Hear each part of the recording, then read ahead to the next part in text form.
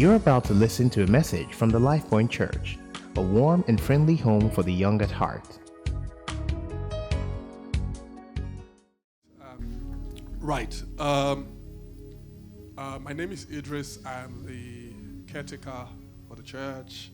LifePoint is part of the Elevation Church, which is pastored by Pastor Godman and Bolarinwa Akila. This is a huge honor. If it's the first time of joining us, it's a huge honor to have you here. This is Nat. Nat plays the keyboard during the message. He doesn't play during worship. He played last Sunday. Okay, sorry. He plays during worship once in a while. But this is Nat. What's your girlfriend's name? What? Kome. She around? She's very nice girlfriend. So if you're sitting next to Kome, this is her boyfriend. Let's get her out of the way. Okay, so Nat can also just focus on my message, right? Now, who's sitting next to Kome? Who is P.I. say, tell I love you? Who's that? You know. But we haven't done that in a while, have we? We haven't. So it's like, I've been coming to church 7 Sundays. No, I love you. How do you go to the house of God? Nobody tells you I love you. All right? If you're sitting beside anybody else apart from my wife, okay? But will you please tell the person next to you, tell them God loves you. And tell them the pastor said I should tell you that I love you very much. Caleb, be a human being and a Christian. Tell the person next to you I love you. One guy is telling like 5 girls, I love you. You two in front.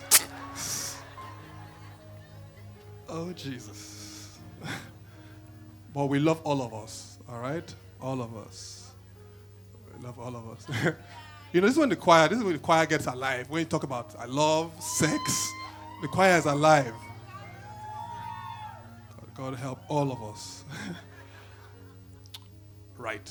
Do you know the name of the person sitting next to you?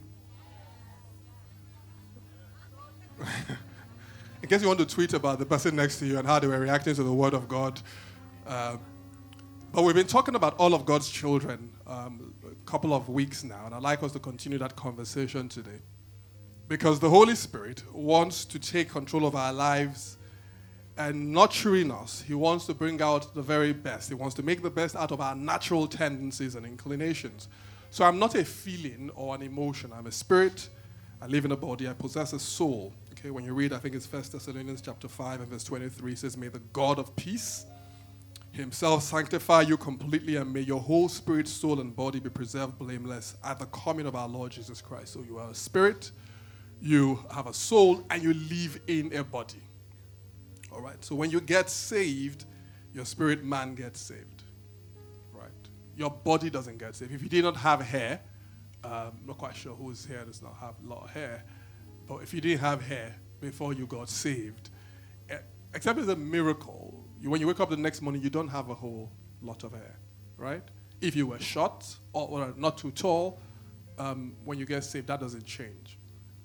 Right, but God requires, if you read Romans chapter 12, that we will present our bodies as a living sacrifice, holy and acceptable. So your body, and I explained this one day, I will teach this one day, your body is not the flesh, right? And so when Scripture speaks about, combating or fighting against the flesh, it's not necessarily talking about the body, because he asks you to present that body holy and acceptable to God. I tell the person next to you, your body is meant to be holy. Your body is meant to be holy. They have to warm up to this preaching thing. Tell them, I know you were dancing yesterday at the club. Tell Pastor Tolu, I don't know. We didn't see him yesterday. I don't know where he was. All right, but tell them your body is meant to be holy. Your body is meant to be holy. And he speaks about that which is the renewal of your soul. Your soul, someone is denying, no, I was not at the club. I was at home. Your soul, which houses your emotions, your intellect, your will, it doesn't change overnight. And so when we talk about temperaments, your temperaments do not change overnight when you get saved. All right. But what the Holy Spirit seeks to do is to take your temperament and take the strengths and use it for God's glory, and take what looks like the weaknesses, right? And he would change that around. So Paul will speak to God about something he says was a challenge in his life. We don't know whether it's in or around his life. But God says to him, hey, would you let me use that which looks like a weakness. It says, in fact, that is the landing place for my grace. So he will say, look, my grace is sufficient for you. Okay? And because I find that sometimes people, we think that when we get saved, everything about us changes. And that is true because the real you changes, but then you will then bring your entire life onto subjection and worship to God. All right? And so when we have these discussions about temperament, it is part of our worship to God. Okay? When we bring our bodies, we bring them, the Bible says, an acceptable worship. You bring your imagination, you bring your thoughts, you bring your temperaments to God as part of your worship. All right? And about how these classifications are done, it's on the basis of how extroverted you are, how introverted you are, and a bunch of other things. The Bible says in Daniel that God gives wisdom to the wise and knowledge to them that have understanding. Help me look at the person next to you and tell them we are all God's children. We're all God's children. All of us are God's children. Okay? It doesn't matter where you are from. It doesn't matter where you've been. It doesn't matter what you do. Right? Be a footballer, IT specialist, an accountant. What else do people do nowadays? Musician. All right? Politician. Okay? We're all God's children. Today we have a discussion. We'll start this discussion about the caveman and the hiding place. I feel strongly in my heart to approach it in a particular way, so I'll do that. Okay.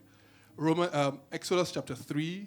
Now Moses was tending the flock of Jethro, his father-in-law, the priest of Midian, and he led the flock to the back of the desert and came to Horeb, the mountain of God.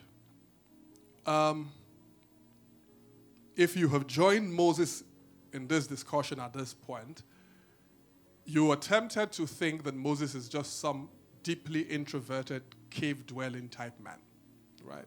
Yeah, it's like, this guy's just by himself, you know. Don't need to have friends. He's a quiet person.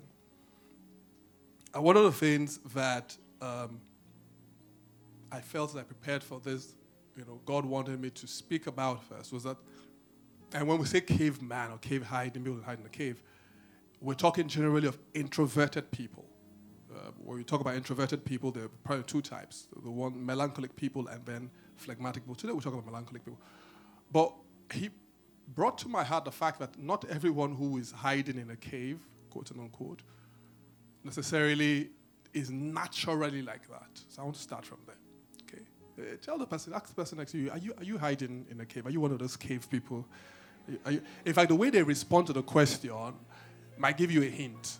The one who's just looking as if you are not talking. Caveman. Right? The one who is not smiling. Okay? The one who is sitting where nobody can even tell them anything. When man falls, Genesis, one of the first things that happens as they become conscious of sin is that they look for somewhere to hide. Right? And so, as one of the things that the sin consciousness will produce is typically a hiding away from God.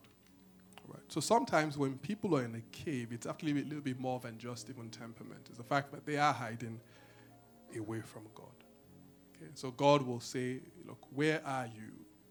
Right? Sometimes tragedy, sorrow, abuse, have a way of pushing people to places where they have to hide. If when you were younger, you know, every time they, on the playground, they selected people for the football team. Femi, come. Femi, you scored good goal yesterday. Come. Shala, come. You know, Tolu's going, choose me now, choose me. And then, you know, and I don't know if it happened to anyone, I speak to this. Then when they now finish choosing everybody, 5, 6, 6, 7, 11, and then only you left. You want to do referee? I kitted up like this to come and do referee. But I forgive all of them. Okay, let me focus on my message, all right? Because sometimes that is why people go and hide in a cave. Preparing for this, specifically dropped in my heart about unresolved emotional issues. For someone, God wants to use you. He wants to walk with you. He wants to show you things to come. He wants to speak to you. But the walls that we have put up to, safeguard ourselves, in fact, so that people do not see all the hurt that we did not cause, is even now preventing God from reaching us. And this is important. This is important. Time does not necessarily heal. All right. Time provides a platform for healing to happen, the same way time does not boil an egg. All right. But after a couple of minutes, guys, how long does it take for an egg to boil? Guys, will I just, guys, Pierre, you don't know how long? It's okay, I don't know too, it's all right, it's fine. 1.5 minutes, not? Like 5. Smart guy, like approximately below 1 hour, below 1 hour. But I sense today as we discuss this that God is calling people who are hiding in caves beyond even temperament. He's actually speaking to your heart. And when you read through Scripture, it's not strange at all, okay? Judges chapter 6, verse 2, the Bible says, "And the hand of Midian prevailed against Israel because of the Midianites, the children of Israel made for themselves the dens, the caves, and the strongholds which are in the mountain." Read verse 11. He then speaks about the Spirit of God, the angel appearing unto Gideon.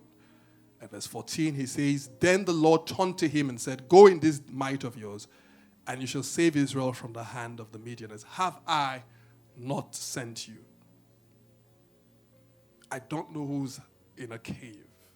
1 Samuel chapter 13 and verse 6, the Bible says, "When the men of Israel saw that they were in danger, for the people were distressed, then the people hid in caves, in thickets, in rocks, in holes, in pits." But God is summoning you. He's saying, look, can we come into a season of healing?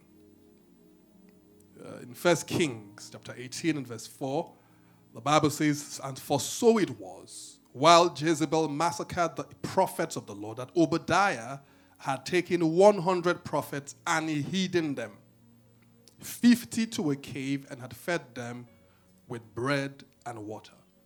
So again and again you see in Scripture about people who take off and go and hide. Read through David's story, 1 Samuel 22, I think from verse 1. The Bible says, "David therefore departed from there and escaped to the cave of Adullam. And so when his brothers and all his father's house heard him, they went down there to him." When you read Moses' story, Exodus 3:1 that we just read, Moses is not on the backside, away from everybody else, not doing anything, not speaking to anybody apart from just tending the ship. He's not there it wasn't his plan. When he was younger, that was not the life that he planned. In fact, it did seem like Moses would go through these cycles because they would hide him. Moses had almost been in hiding from a young age. There was almost always a reason to hide Moses. Yeah, when he was born, they were killing people, so they hid him. They put him in a small ark, put him on the ship. Pharaoh's daughter sees him, and just by God's ordination, they take him, nurse him. He goes into Pharaoh's house, almost seemed to be hiding from his own. Decides, "My time of my calling has come." Missteps, obviously, and then he's in exile again. The classic one I like is in 1 Kings chapter 19.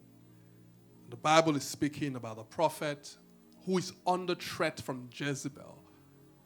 And so he takes off with all the anointing. And when we join him in 1 Kings 19 and verse 9, the Bible says, "And there he went into a cave and spent the night in that place. And behold, the word of the Lord came to him, and he said to him, What are you doing here, Elijah?"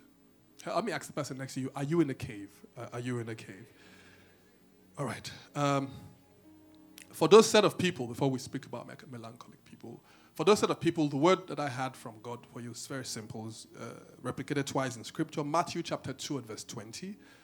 And saying, arise, take the young child and his mother, and go to the land of Israel. For those who sought the young child's life are dead. In Exodus chapter 4, God continues this conversation with Moses. He says, now the Lord said to Moses in Midian, go return to Egypt, for all the men who sought your life are dead. And that is a specific word to some people in church. I don't know who. So you've lived and are living a very interestingly introverted life. You are hiding. It's not who you are naturally, right? But you are hiding. And not you are restricting yourself from reaching out and being reached. Okay? And God wants to bring a season of healing into our lives. Church says amen. A huge amen. Amen. So melancholic people, okay, and just so you know, for full disclosure, there's a significant part of me that's very melancholic, right? We are the truly sensitive ones, right? Typically very bright, high IQs, you know, mostly like genius type people, right? Bless you, sister.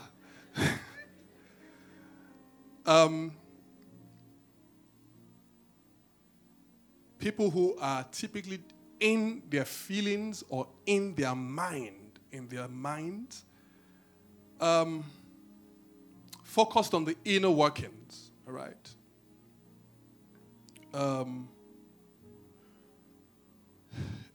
It's a set of introverts who spend a lot of time thinking, right? So have learned to create quiet spaces even when they're in noisy places. All right. Melancholic people will go into a room and look for the most quiet place in the room. Okay? It's interesting because that also makes us prone to being very romantic. Right? I don't see why that's funny, but it's okay. I'll just continue. But we're very romantic, very idealistic. Right? It's a melancholic person who, when they fall in love with you, you know that you've entered something. You know, you know that because they're the ones who would, wake you up, by 5 a.m. in the morning, singing at your window. They're the ones who go and look for Shakespeare. Like, who listens to Shakespeare? Anymore. There are those kind of people. They are the wannabe deep people, and sometimes also deep people. Okay, the choleric people, I love you now. Don't you love me? I love you. If you don't respond by 12, I'm going to move on. My life is not, I don't have time for all this. I think Chineye in the choir also likes me. So let's move on. We can build a life together. I love you. I've looked at the way your life is. I love you. The sanguine person is just all bubbly. I love you. I love you. I love you. Smiles, Melancholic people, deep speeches. And they call you, I just want to talk to you. And then for 30 minutes, they're explaining to you the reason they love you, how the love they have for you is very special. Typically don't pay a lot of attention to lots of people and lots of external stimulation, are fine by themselves. They like our church. It's dark. This is my type of church. No light. Except when the pastor says, turn to, they say, no, he's spoiling it. Turn to who? I came here to hide. Leave me in my cave. Very analytical people. However, that in itself can turn to being very critical, because it can take an idea and dimension it in all sorts of ways. Interestingly, sometimes become very risk aware. Yeah, very risk aware. So what can go wrong with us if you don't manage it properly? Don't forget what I say. The Holy Spirit will take the strength of our temperament and by the fruit of the Spirit seek to strengthen our weaknesses. All right? If we haven't felt it, then we ain't doing it. If we haven't thought it through, then we ain't doing it. And of course, this, predisposes melancholic people to being fairly moody. Right? Being fairly moody. Choleric people tend to wake up in the morning and just jump out. Just jump. They might not be, they're not processing their emotions. They just know something needs to be done. It's Monday. You need to go to work. Sanguine people, they wake up, they're just praising the Lord. Oh, it's a good day. Your neighbors are wondering, is that person high again? Why? The melancholic people who wake up and they just start trying to explain to themselves, why is it Monday? But you know that while people who are extroverted, right, seem to sometimes get all the shine, as it were, I think it's Paul, as he talks about the body of Christ, that begins to encourage us to say sometimes the parts of the body that are not as visible are sometimes just as important or even more important. Okay, so the fact that a melancholic person is not as obvious or shouty doesn't change their importance in the body of Christ. I mean, if you take your own human body and we ask you, God forbid you have to trade, but say that this is your ears that are so nice,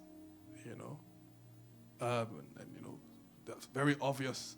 If you compare, that's very important. Until you understand that parts of your body you cannot see, like your liver. Hopefully you've never seen your liver.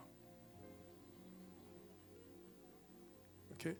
But you then understand that the parts of the body you've hidden, that God has hidden away, are just as important or even more important.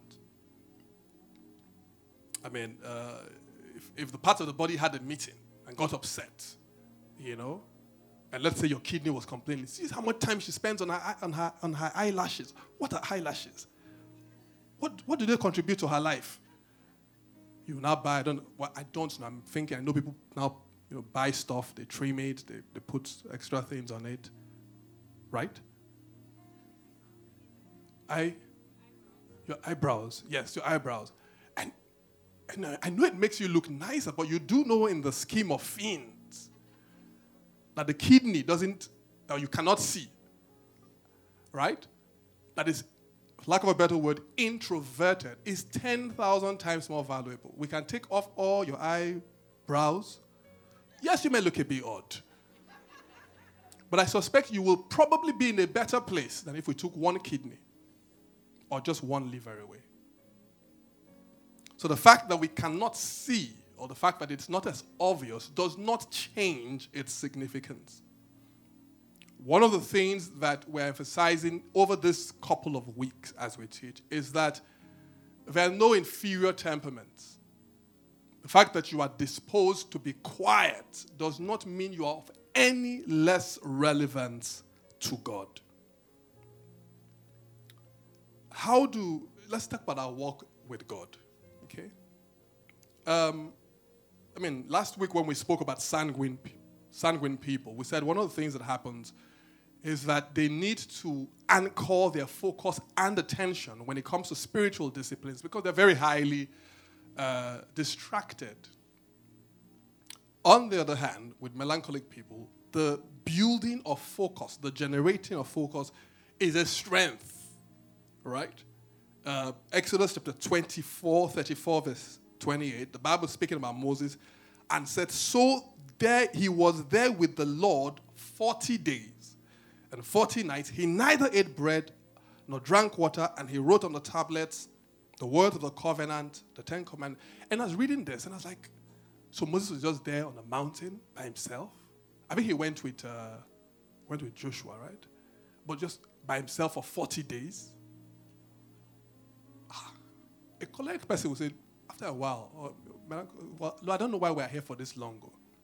Because if we spend 40 days of the entire year, the year is almost gone. Why don't we break it down to sessions? 5 days, I go down and do something. Because they want to do something. A sanguine person is not going to take that. You can't 40 days. Just imagine Felicia somewhere, one place, 40 days. That's not going to happen. It's not going to happen. A melancholic person is like, God, I'm here forever. I'm here forever. And so it's useful when building spiritual disciplines. It's people like John who are on an island by themselves. You read Revelation chapter 1. And by themselves. And then in the midst of that isolation are getting revelation. You're like, just by themselves. Very few other people or temperaments can take that kind of situation. Because melancholic people will think very deeply, will process things very deeply, they are rarely satisfied with religion. Rarely. You don't just tell them, this is like this. So when Emeka was sharing his God experiences, I prayed, I asked God for some strange alert. It came. The choleric people and the melancholic, they are shouting, yes, God did it. The melancholic it's a lie. Call his bank. By the way, I think it was Emeka, his employer that has responded to God, is paying him. Okay? Just to help you understand that story. His employer has paid him twice. I know Emeka is coming to know that. All right?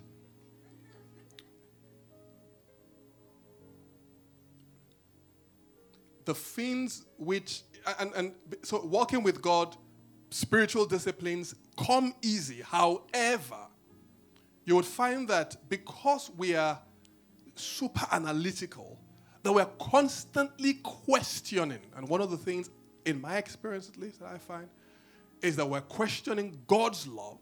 We're questioning our place in the body. We're questioning, has God forgiven us? So when you see someone who is always thinking again, over and over again, do I really belong to this body? And what happens is that we think ourselves to a place where we're typically sad.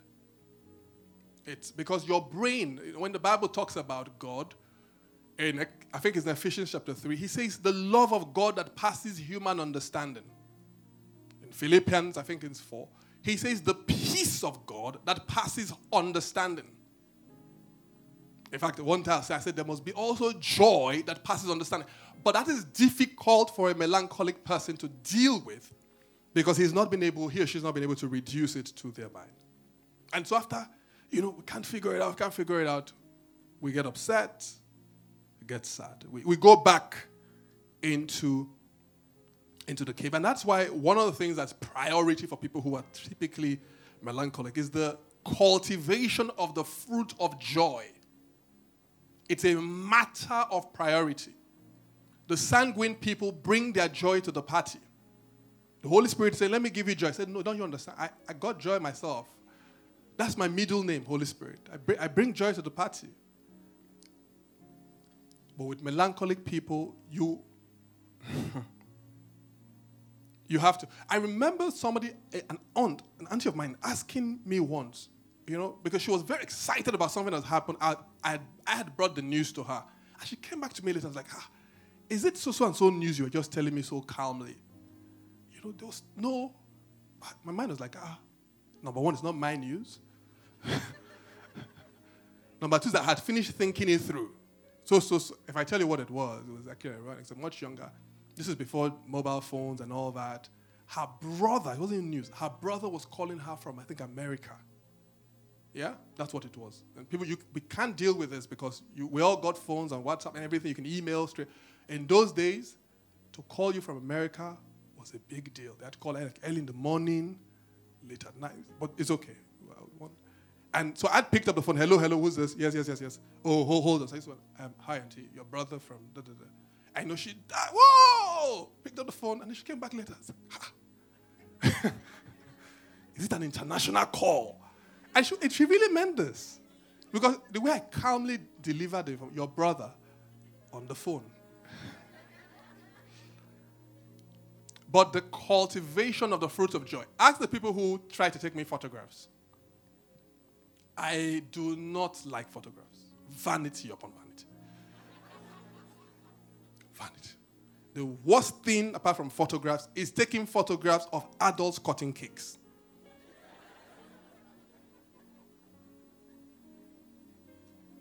And as God will help me, till we go to heaven, that will not happen. Amen. But then, so we take photographs, and it says smile. And don't you see the hypocrisy in what we are doing? I am not smiling. If I was smiling, you wouldn't have to tell me smile. It says smile. I'm not smiling. Just take the photograph. If it's not good, maybe we shouldn't be taking the photograph in the first place. God is saying, come out of your cave. But when it comes to dealing with God, because the Bible says with joy we will draw out of the wells of salvation. The Bible says the joy of the Lord is your strength. Because God knows that part of the Christian walk will be lived by people in modern day Lagos, 2018. And if you don't have joy in Lagos, my brother, and I'm not joking, I'm serious. This city is not set up. You know, there's some cities you go to in the world. As you come down, they're greeting you on the road. You know, hello, you from accent. Hello, hi. In Lagos, when they greet you on the road, you are worried. You go back home. You're like, something suspicious. Maybe it's kidnappers or something. Tell the person next to you, tell them, cultivate some joy. Cultivate some joy. Tell the other person, you can be happier than this, you know. You can be happier than this. Yeah. The Holy Spirit seeks to bring forth fruit in your life. The Holy Spirit will ask melancholic people to use gratitude as essentially what I call a fertilizer for faith. Because the challenge with thinking so much, so deeply, is that sometimes we miss out the blessings of God. We consider too many things and we miss out the blessings of God. My wife is relatively melancholic. Yeah, and so, and by the way, you do know that all the things we're talking about is essential because I would teach a message called talking about beauty at the end of this, and just talk about how God puts beauty together in the human life. But when you choose someone to walk with, someone to marry, sometimes even someone to live beside, a roommate, I beg you, would you let God show you their temperament?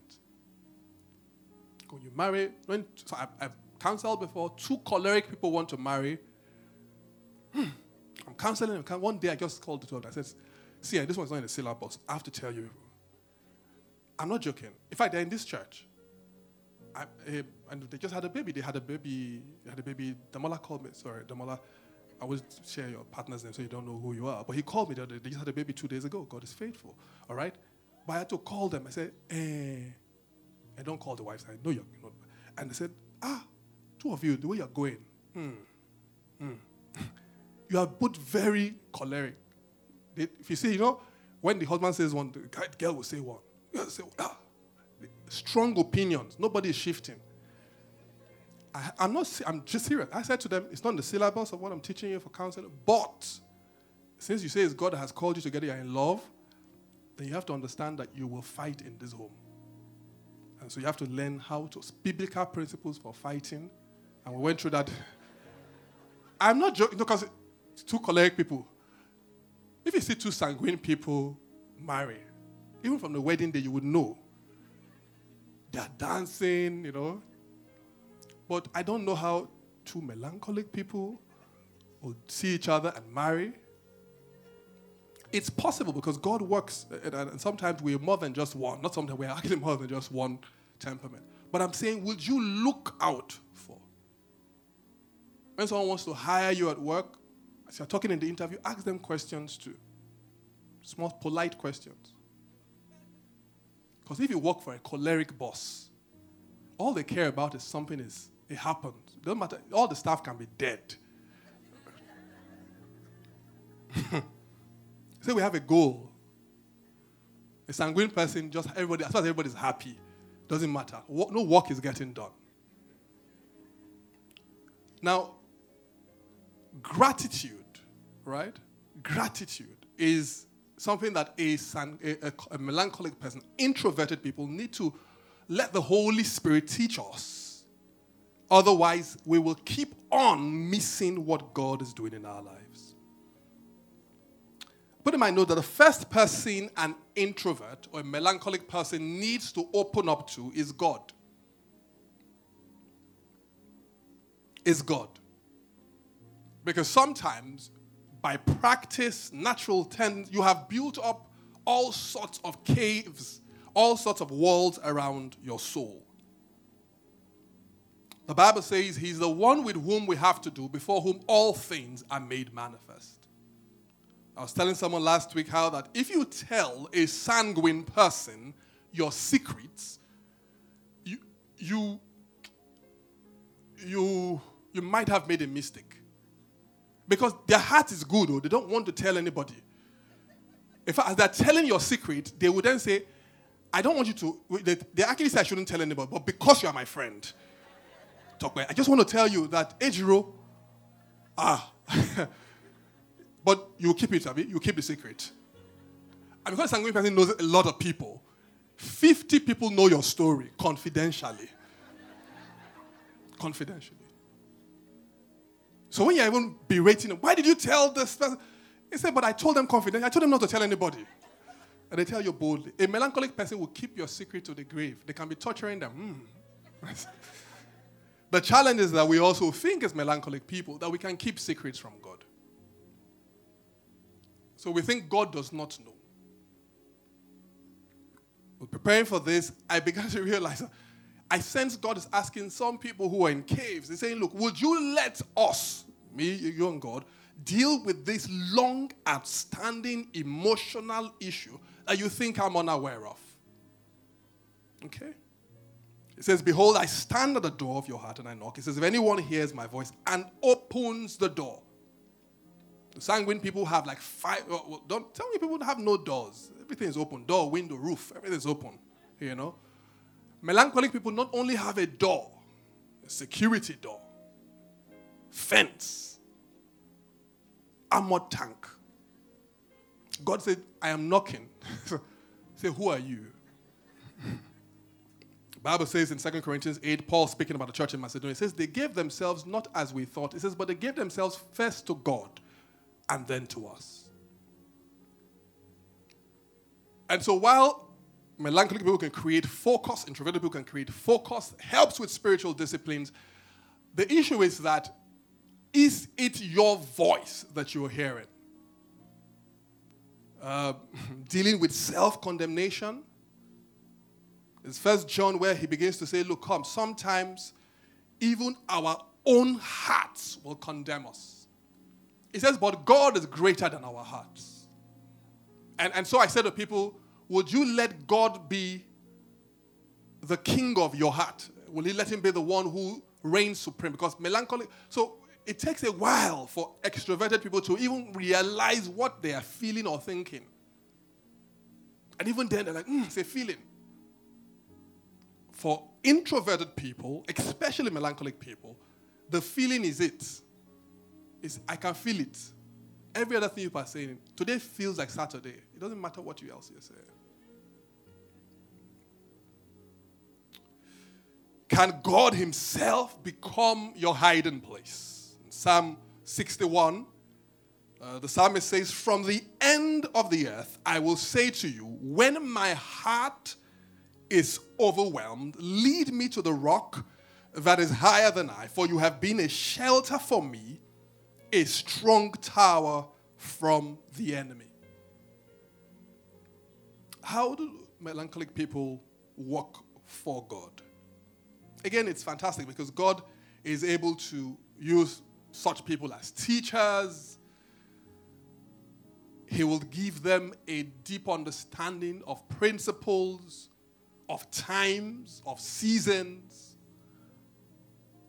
And it's amazing. So they can grasp concepts, right? They can master skills. They have the patience to become perfectionists, right? I find it's when you look at people who learn how to play instruments and all that. I remember a guy, I said to him, AJ, he was in university, I said to him, I would like to play the keyboard, right? And he more or less said no. And I was like, why? You know, if you play the keyboard, you know, the ladies like you, you know, you're obvious in church. I said no. And his point to me, right, was that this requires patience and practice and attention. And anybody who plays this, they will tell you, it's not as easy, but they're just pressing the thing. No. You go over and over and over again. And so when it comes to things that need an orientation for detail, this part of the body owns it. Owns it. The one thing, and I think typically Jonah is our go-to person, is, however, a lot of melancholic people are held back by the need for constant analysis of what it is God wants them to do. Jonah is my go-to person because God says to Jonah, hey, Jonah, I want to destroy this city. Would you please go and speak to them, prophesy, and tell them, you know, they've been bad, and I'm going to destroy it. The Bible says, so this is what happens. Jonah says, oh, Lord, I hear you, and I think the city has been bad. But then Jonah begins to think, I will go. I will preach. These people might repent. If they repent, God will forgive them. If God forgives them, I will not look like a false prophet or a bad person. Anyway, I would have wasted my time. God, I'm not going. And read Jonah 1. That is exactly the story. And then Jonah heads off in a totally different direction. And so God is having this conversation with Jonah. Jonah, where are you going? He said, I'm not going to Nineveh. Why? The guy has processed the whole thing in his mind and has decided already, this is how it's going to pan out. It's not going to be good for me. I'm not going. And the Bible says in Jonah 1, chapter 5, then the mariners, the shippers, were afraid, and each man cried out to his God and threw the cargo that was in the ship into the sea to lighten the load. But Jonah had gone down into the lowest parts of the ship. We are in a boat. He had looked for where to hide, even in the boat. The darkest, the lowest part, had lain there, and he was fast asleep. There was a storm going on. He didn't care. He wasn't aware. The Bible says in verse 7, so they threw him aboard. They threw him overboard when they found out he was the one running from God. Because he couldn't process in his mind what God wanted to do. He said, I'm not doing this.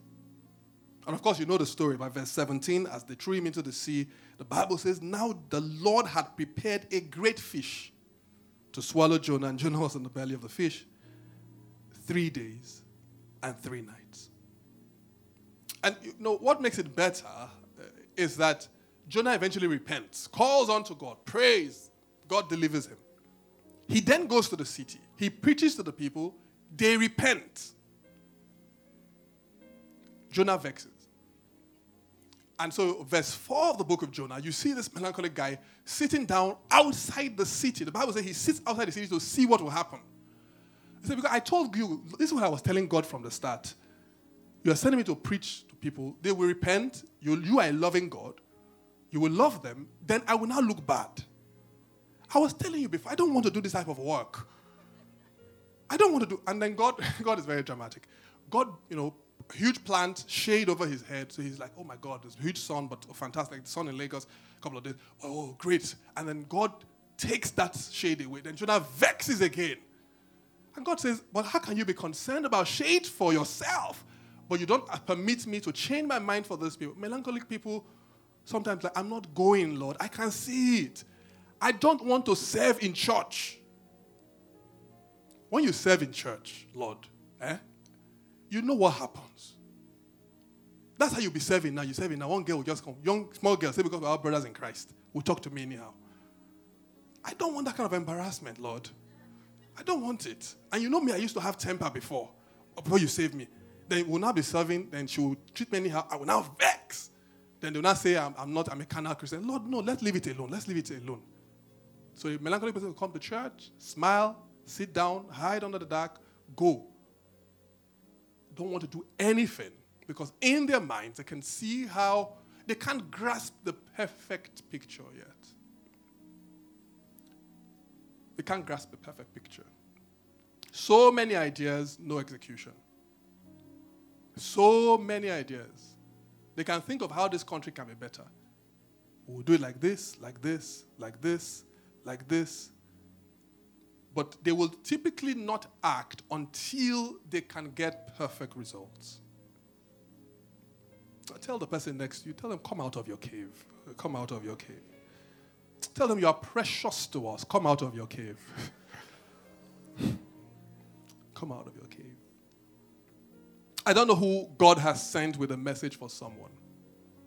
I know it's not perfect. I know you don't think it will be perfect, but would you come out of your cave? Because God has been trying to tell the sanguine person the message, but they are dancing. They are dancing. He's afraid that if he tells the choleric people that the attitude with which they will tell this message, because the choleric person enters Nineveh, he's just shouting, you are all dead. All of you dead. You, dead. You know? The guys don't even have space for repentance. If you don't see a choleric person counseling before, even the people that came for counseling will not be saying, it's okay, sir. Matter what I even came for, sir, it's not really as serious as, no. Have you seen that talk about counseling before? You read 5 chapters in the morning, 5 chapters in the afternoon, 5 chapters in the evening. You're not writing this down. It's a matter of life, and that's how, I will love you to bits. So when you finish reading that 5 chapters, you will now take Kenneth Hagin's books 3. You read in the morning. You're not following me. Give me your phones. Bring all your phones. A sanguine person will be counseling you. The issue that you brought to them, they've not taught it. Don't worry, it'll be all right. God loves you. I love you too. But what of the matter? Don't worry about the matter. But because melancholic people have capacity to think, it's just to make sure that we do not employ that thinking against ourselves. Because to be honest, melancholic people are some of the most self-critical people you could ever find. And the Holy Spirit wants to help us. Because when God says, I love you, melancholic people say, hey, that's because he's God. He has to love you. But if you really look at yourself properly,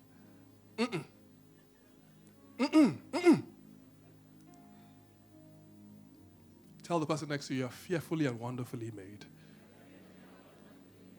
Tell them you're a great person. You're a great person. If I tell the other person that if I was not in love already,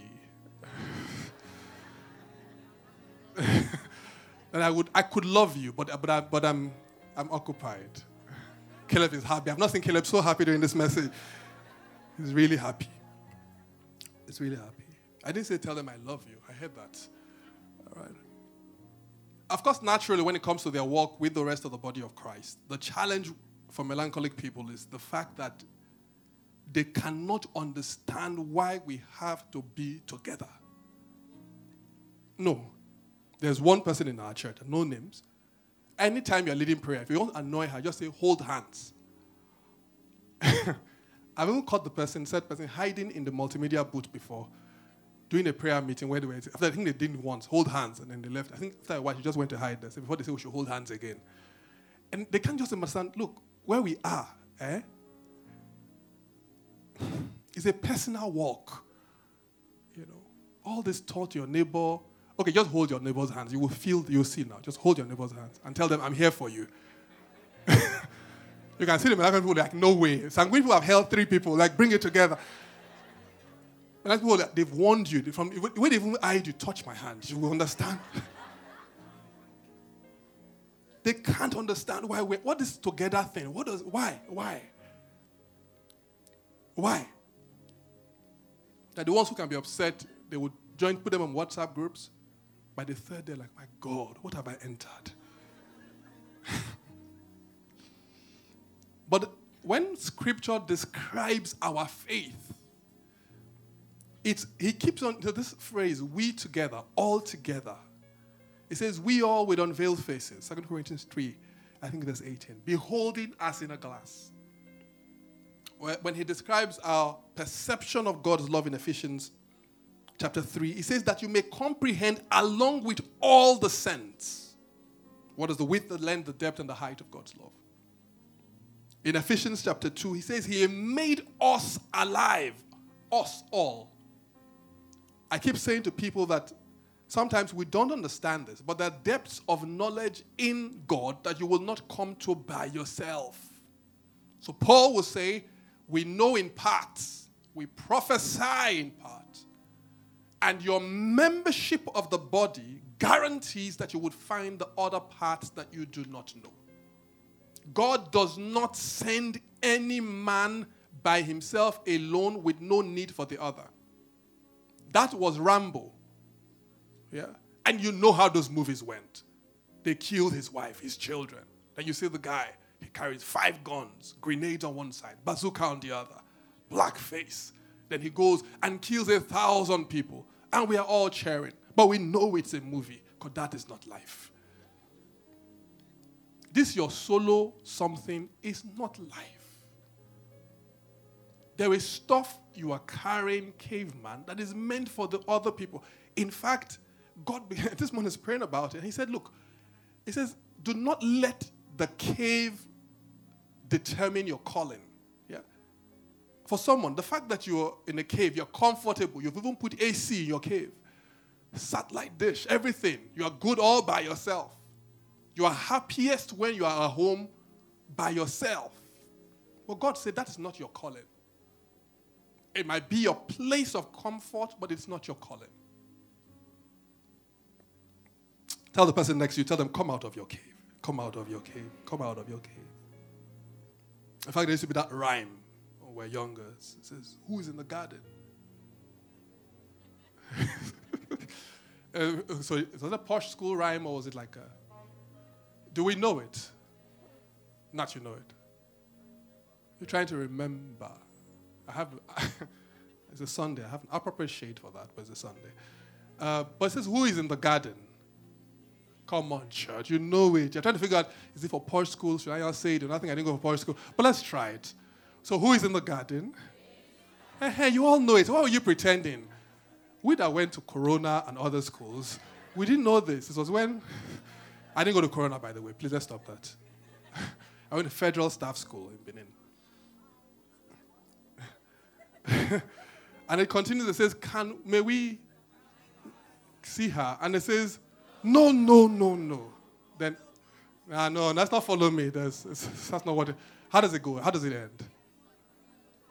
No. Then it says, that's how I used to say it. I will not tell you how we used to say it in Benin.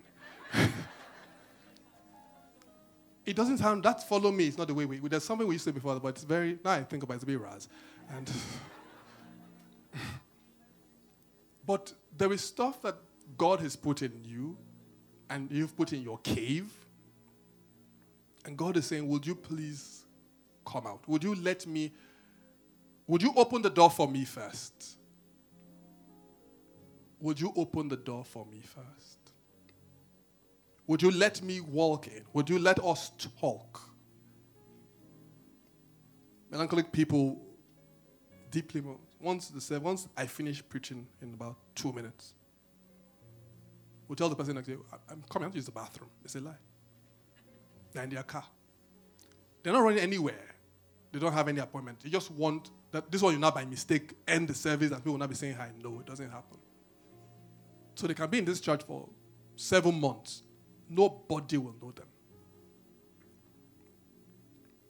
We're different. We're not divided. We're different. We are not divided. The Bible says, it says in Ephesians chapter 4, and I end here. It says, speaking the truth in love may grow up into all things, into him who is the head, Christ, from whom the whole body, joined and knit together by what every joint supplies, according to the effective working by which every part does its share, causes growth for the body, for the edifying of itself in love. The Holy Spirit wants to work with all his children. There is not one child of God that doesn't have a place in the body.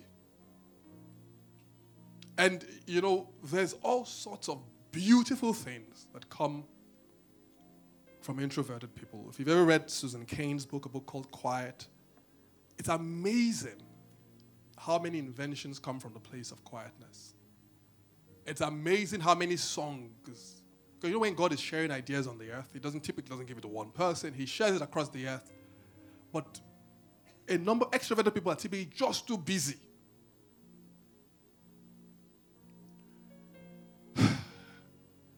Two sets of prayers this morning.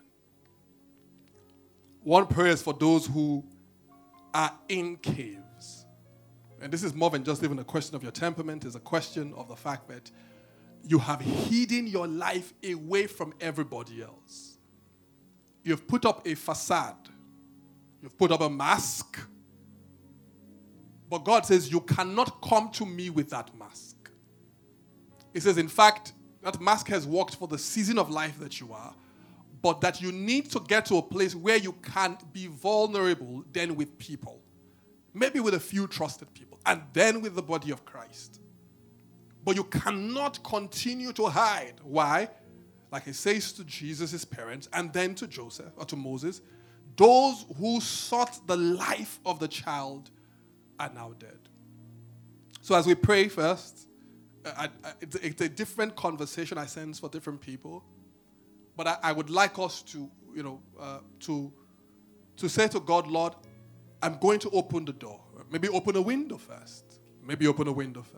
The Bible says the ark had been submerged, was in water. There was water, and then Noah would test. He would send out a bird. He would look for landing space. If the bird came back with a leaf, he knew that the waters had receded. For someone, you need to do that. And so I'll ask that we just, in a minute or so, just pray. Followed by, I'd like us to worship for a minute or two. But I think the phrase in my heart is that certain people have to come to do deals with God this morning. I don't know what it is, what deal you have to do with God. But certain people have deals that God wants them to make this morning. God says, I know you are in a cave. It says, but your calling's on the outside. So we have to strike a deal. We have to agree something. So where you are, why don't you just shut your eyes, if you can, or if you want to, you don't mind, and just talk to God. He's the one with whom you have to do. Okay? Enough of the isolation. And God is proud of the fact that you're quiet. He's proud of the fact that you're introverted. But he says, I made you for a purpose. So someone, will you say, Lord, I'm opening a window? Someone says, I'm opening a door. I don't know what that means to you and in your experience. Someone says, I'm letting down my guard. Someone says, I'm inviting. I don't know what it is, but what deal does God require you to make so that Jesus will find room for expression in your heart and your life? Someone, you have no friends as we speak. You have no friends. You have one friend, another person. God says, you are the light of the world. Who lights a candle, hides it under the bushel? It says, that's not what I do. Bring it out. It says, put it on a stand that it may give light to all around. It says, would you let me be your cave and your hiding place? I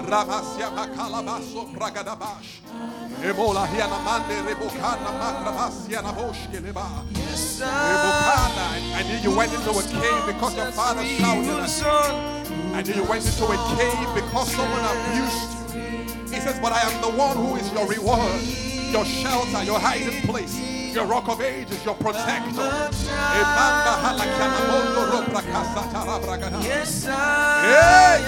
Won't you run into me?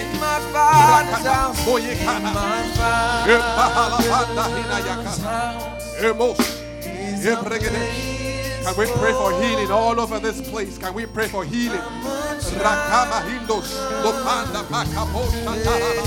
I am chosen. I am chosen. I am chosen. Someone needs to make a deal with God. I am who you say I am. You are for me, not against me. I am who you say I am. I am chosen. I am chosen, not forsaken. I am who you say I am. You are for me. You are for me. He gives beauty for ashes, the oil of joy for mourning, I am the garment of praise. I am chosen. Who told you you couldn't be happy? Who told you you couldn't laugh again? I am who you say I am. You are Lazarus is true. He says, open the door. Open the door.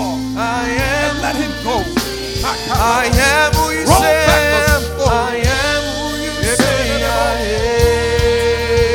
am. Who the Son set free, always free indeed. I'm a child of God. Yes, I am. Who the Son sets free. Who the Son sets free. Always free. Always free. I'm a child of God. I'm a child of God. Yes, I am. Church, could we pray in the Spirit for a minute or two? I sense that God will want to minister to someone's heart. God says the walls they're too high. He says we can't see your light. The walls are too high. They're too high. Rabashka. Just pray in the Spirit if you can. Rabosh, Alabranda, Magarabosh. Lebo Rebregedebo, Shadala Bragadash. Rebo Sapanda Makadosh. Just pray in the Spirit. He says, those who were looking to kill the child, he says, I've sought them out. I have taken care of them. Rebo Shadapanda Makalaba Rebragadash. Rebo Kana Makalaba Rebregadesh. For someone, it was a particular issue. It was the loss of a loved one. It was a heartbreak. You shut down. You nailed the world. You put planks. You closed the windows. You shut down. Jesus says, I am the resurrection and the light. They said, if you had come when it happened, he says, no, you don't understand. I am the resurrection and the life. He says, when I show up, it is fine. John 5:25. He says, the time has come and is now when those that are dead will hear the voice of the Son of God. He says, and those who hear it will live again. We prophesy healing. We prophesy life. We prophesy healing. We prophesy life. The waters have receded. Noah, it's okay to open the doors of the ark again. God has put a song within you. He's put a poem within you, a book within you, a smile within you, life within you, life within you. Won't you share? Yeah. He says, more are the children of them that they call the barren. Hey. More are the children of she that was called barren. More are the children of she that was called barren. Hey!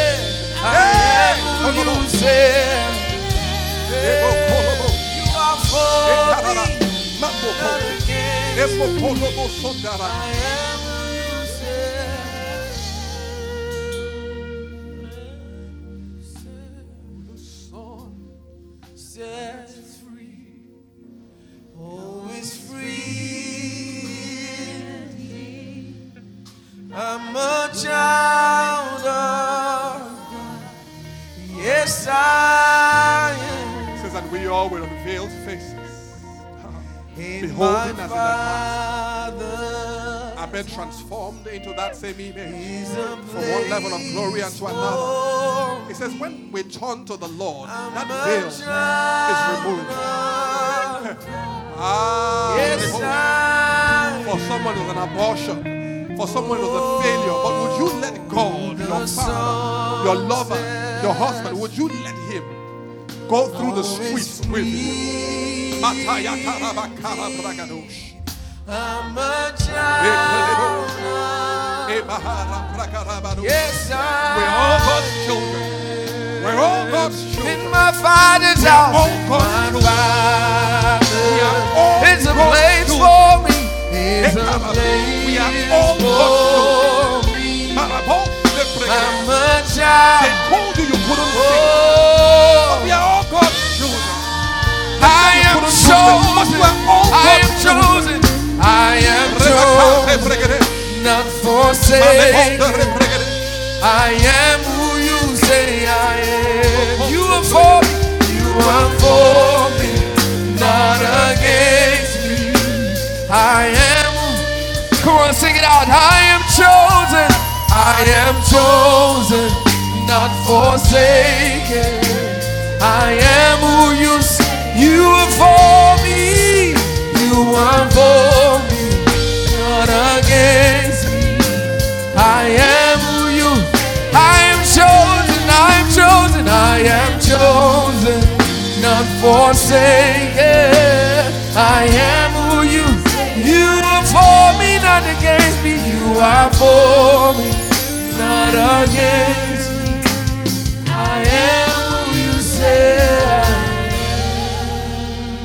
am. So last 1 minute, may I ask that we all just, if you don't mind, just lift up your hands and worship.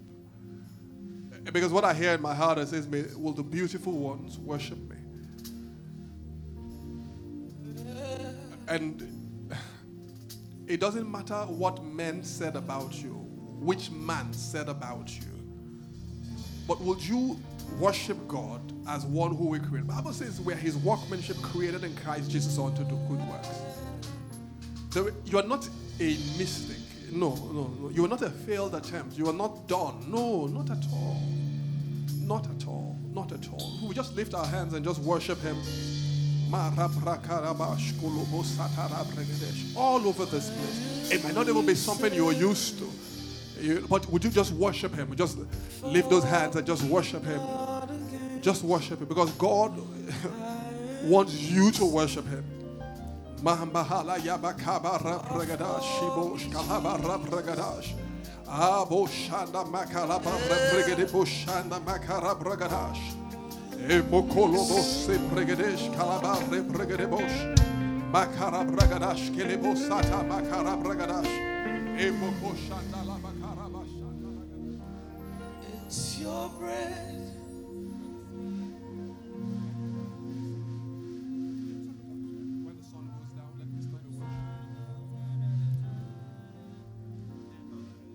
Let me be singing to the heat of midnight.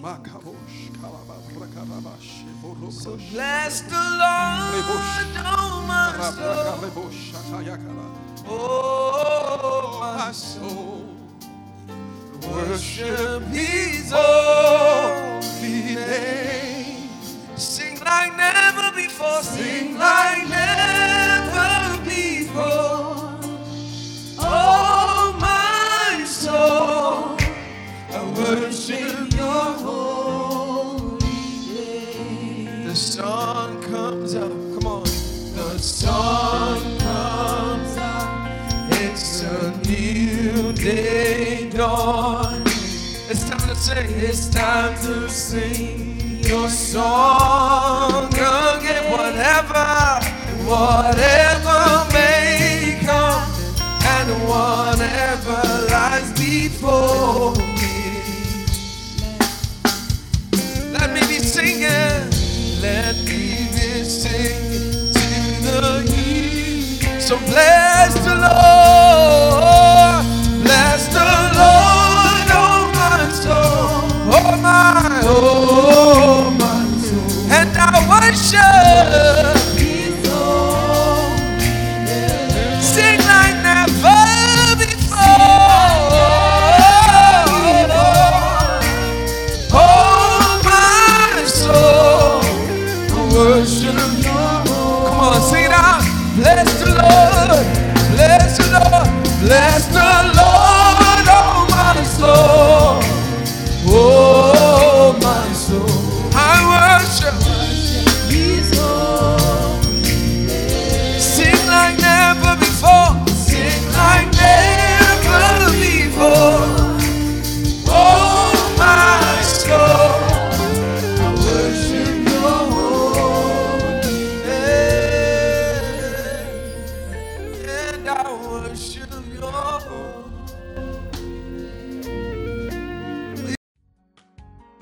Thank you for listening to a message from the LifePoint Church. To download more free messages, please visit www.soundcloud.com/LifePointNG.